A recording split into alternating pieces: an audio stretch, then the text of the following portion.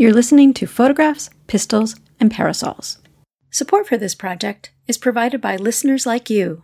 Visit my website at p3photographers.net for ideas on how you too can become a supporter of the project. Welcome to Photographs, Pistols, and Parasols, the podcast where we celebrate early women artisan photographers. I'm your host, Lee McIntyre.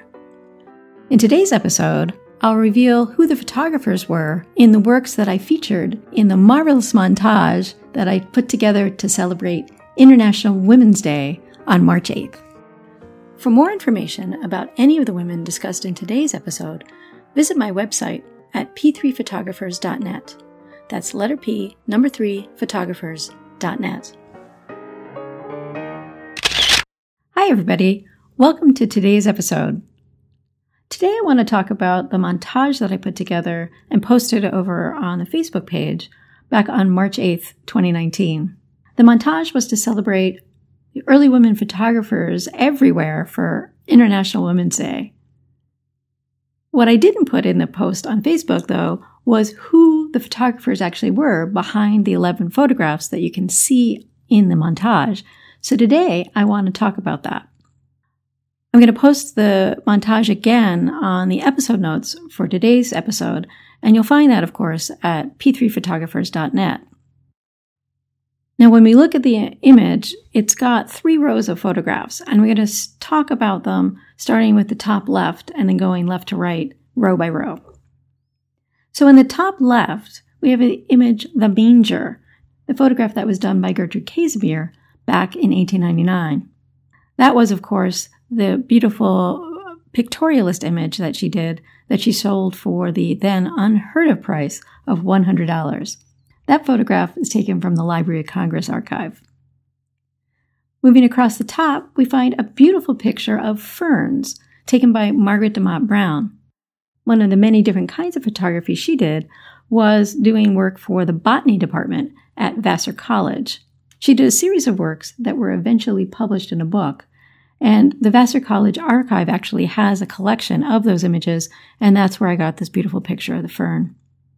Now, the next picture over is taken by Francis Benjamin Johnston and shows President McKinley on his way to the Pan American Exposition in Buffalo, New York on September 6, 1901. That photograph is taken from the Library of Congress archive. I'll talk a little bit more about that at the end after we get through the rest of the images. Now, the last image in the montage on the top row is a picture of a very cute little girl with a pretty dress with a lacy collar. And that was taken by Mrs. Rosa Vreeland Whitlock in McPherson, Kansas. Rosa Vreeland ran a studio for many years in McPherson, Kansas. And while she was married to Ogden Whitlock, her professional name was Mrs. Vreeland Whitlock. That marriage and that studio branding lasted only from 1890 to 1894, so we know that this image must have been produced during that time period. Moving down the montage, we see in the middle row a picture taken in 1924 of a wedding party in Caldwell, Idaho. That was taken in the Snodgrass studio run by Margaret and Mary Snodgrass. The next image, moving across the middle row, is a head and shoulders portrait of a young woman taken by Miss Minnie Libby in Norway, Maine. This photo is a small carte de visite, which was popular in the mid to late 19th century. That suggests that this photo was taken early in Minnie Libby's 60-plus year career in Norway, Maine. She opened her studio in 1885. Moving to the right, we see a profile portrait of a young man who is actually seated, and in the entire image you can only see him from the waist up. That beautiful image was taken by the Mrs. O'Donnell studio in Beloit, Kansas. The Mrs. O'Donnell, that's M-I-S-S-E-S, well, they were the sisters, Margaret and Anna O'Donnell. Although there's no date on this photo, the O'Donnell sisters ran their studio in Beloit, Kansas in the early part of the 20th century. Moving to the bottom row of the image, we see first a woman standing with her hand on the chair. This is a carte de visite taken in the middle of the 19th century, but it is slightly colorized when you look closely at it. That was taken by Mrs. Lydia Hicks in Brooklyn, New York. Moving to the right, we see a picture from 1922 of the College of Idaho girls basketball team.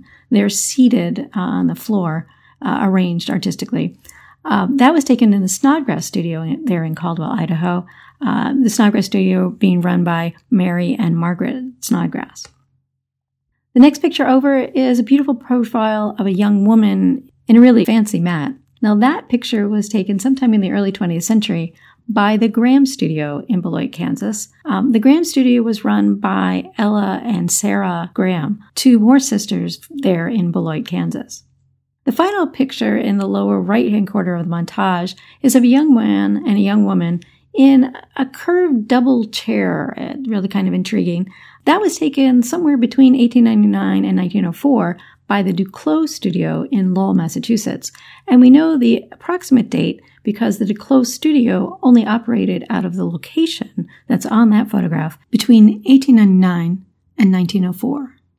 The Duclos Studio at that point was run by the brother and sister, Serge and Gustave Duclos. Later, Serge Duclos, the sister, would go on to run her own studio under other names. Now, as you may have recognized, I have already talked about many of these women here on the podcast, and I'm going to include links back to the episodes that feature these women for Margaret Dumont Brown, Serge Duclos, Lydia Hicks, Gertrude Casimir, Minnie Libby, Margaret and Anna O'Donnell, Mary and Margaret Snodgrass, and Rosa Vreeland Whitlock, also known just as Rosa Vreeland. Now, for two of the photographs, I haven't actually discussed the photographers behind them yet. For example, I haven't discussed the lives and careers of the Graham sisters, Ella and Sarah. They were operating in Beloit, Kansas, around the same time as Mary and Anna O'Donnell were operating their photography studio in Beloit in the early 20th century. And I'll be doing an episode on them to talk about their lives and careers and also their interactions with the other women running studios in Beloit, Kansas in the early 20th century. And also, I haven't yet discussed the extraordinary career of Frances Benjamin Johnston, and she will absolutely feature on her own episode coming up soon here on the podcast. I'll put a link in the episode notes to information at the Library of Congress. They have her archive is at the Library of Congress, and they have some really good information on their website about Frances Benjamin Johnston. But I really want to feature her because she was such an extraordinary woman and photographer who really was able to reinvent herself to make money from photography in a number of different ways. One of the things that she did was really invent the idea of White House photographer and cast herself in that role for several different presidencies starting in the late 19th century. She already had a working relationship as the White House photographer with President McKinley by the time they wound up there in Buffalo, New York, when she took that picture. As I said, it was taken on September 6, 1901. Now, the day before, September 5th, 1901, President McKinley had actually given a big speech at the Pan American Exposition, and Frances Benjamin Johnston had gotten a number of great shots of President McKinley, and so she was really happy with the images that she had already taken. So, on September 6th, she sees him to the carriage and takes a picture of him as he's setting off for another day at the exposition. He's about to give another speech.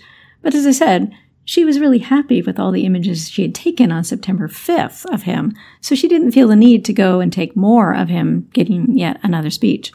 So anyway, so she sees him off, and in this image, we could see him in the carriage, tipping his hat kind of playfully toward her, acknowledging her, and you can tell that they had a warm relationship and a very good working relationship as well. Now, unfortunately, after the carriage arrived at the Pan American Exposition that day, he got out of the carriage, started to stride up the steps into the building, and he was shot down by an assassin. He died several days later from his wounds. This image that's in this montage is actually considered the last official picture of President William McKinley before he died. So not only does it show really sort of technical expertise and Frances Benjamin Johnston's skill at inventing roles for herself as a photographer and executing them brilliantly, it also is a very historically significant image that was taken by an early women photographer.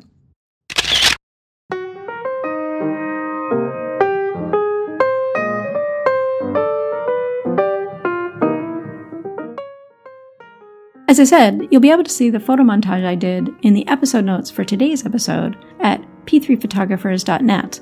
That's letter P, number 3, photographers.net. This was, of course, something that was already featured on International Women's Day on March 8th over at the Facebook page for Photographs, Pistols, and Parasols, and that's facebook.com/p3photographers. I do post information about the podcast as well as other information about interesting other pioneering women in professions beyond photography over at that Facebook page, which once again is facebook.com/p3photographers. And remember, you can always reach me by sending an email to podcast@p3photographers.net.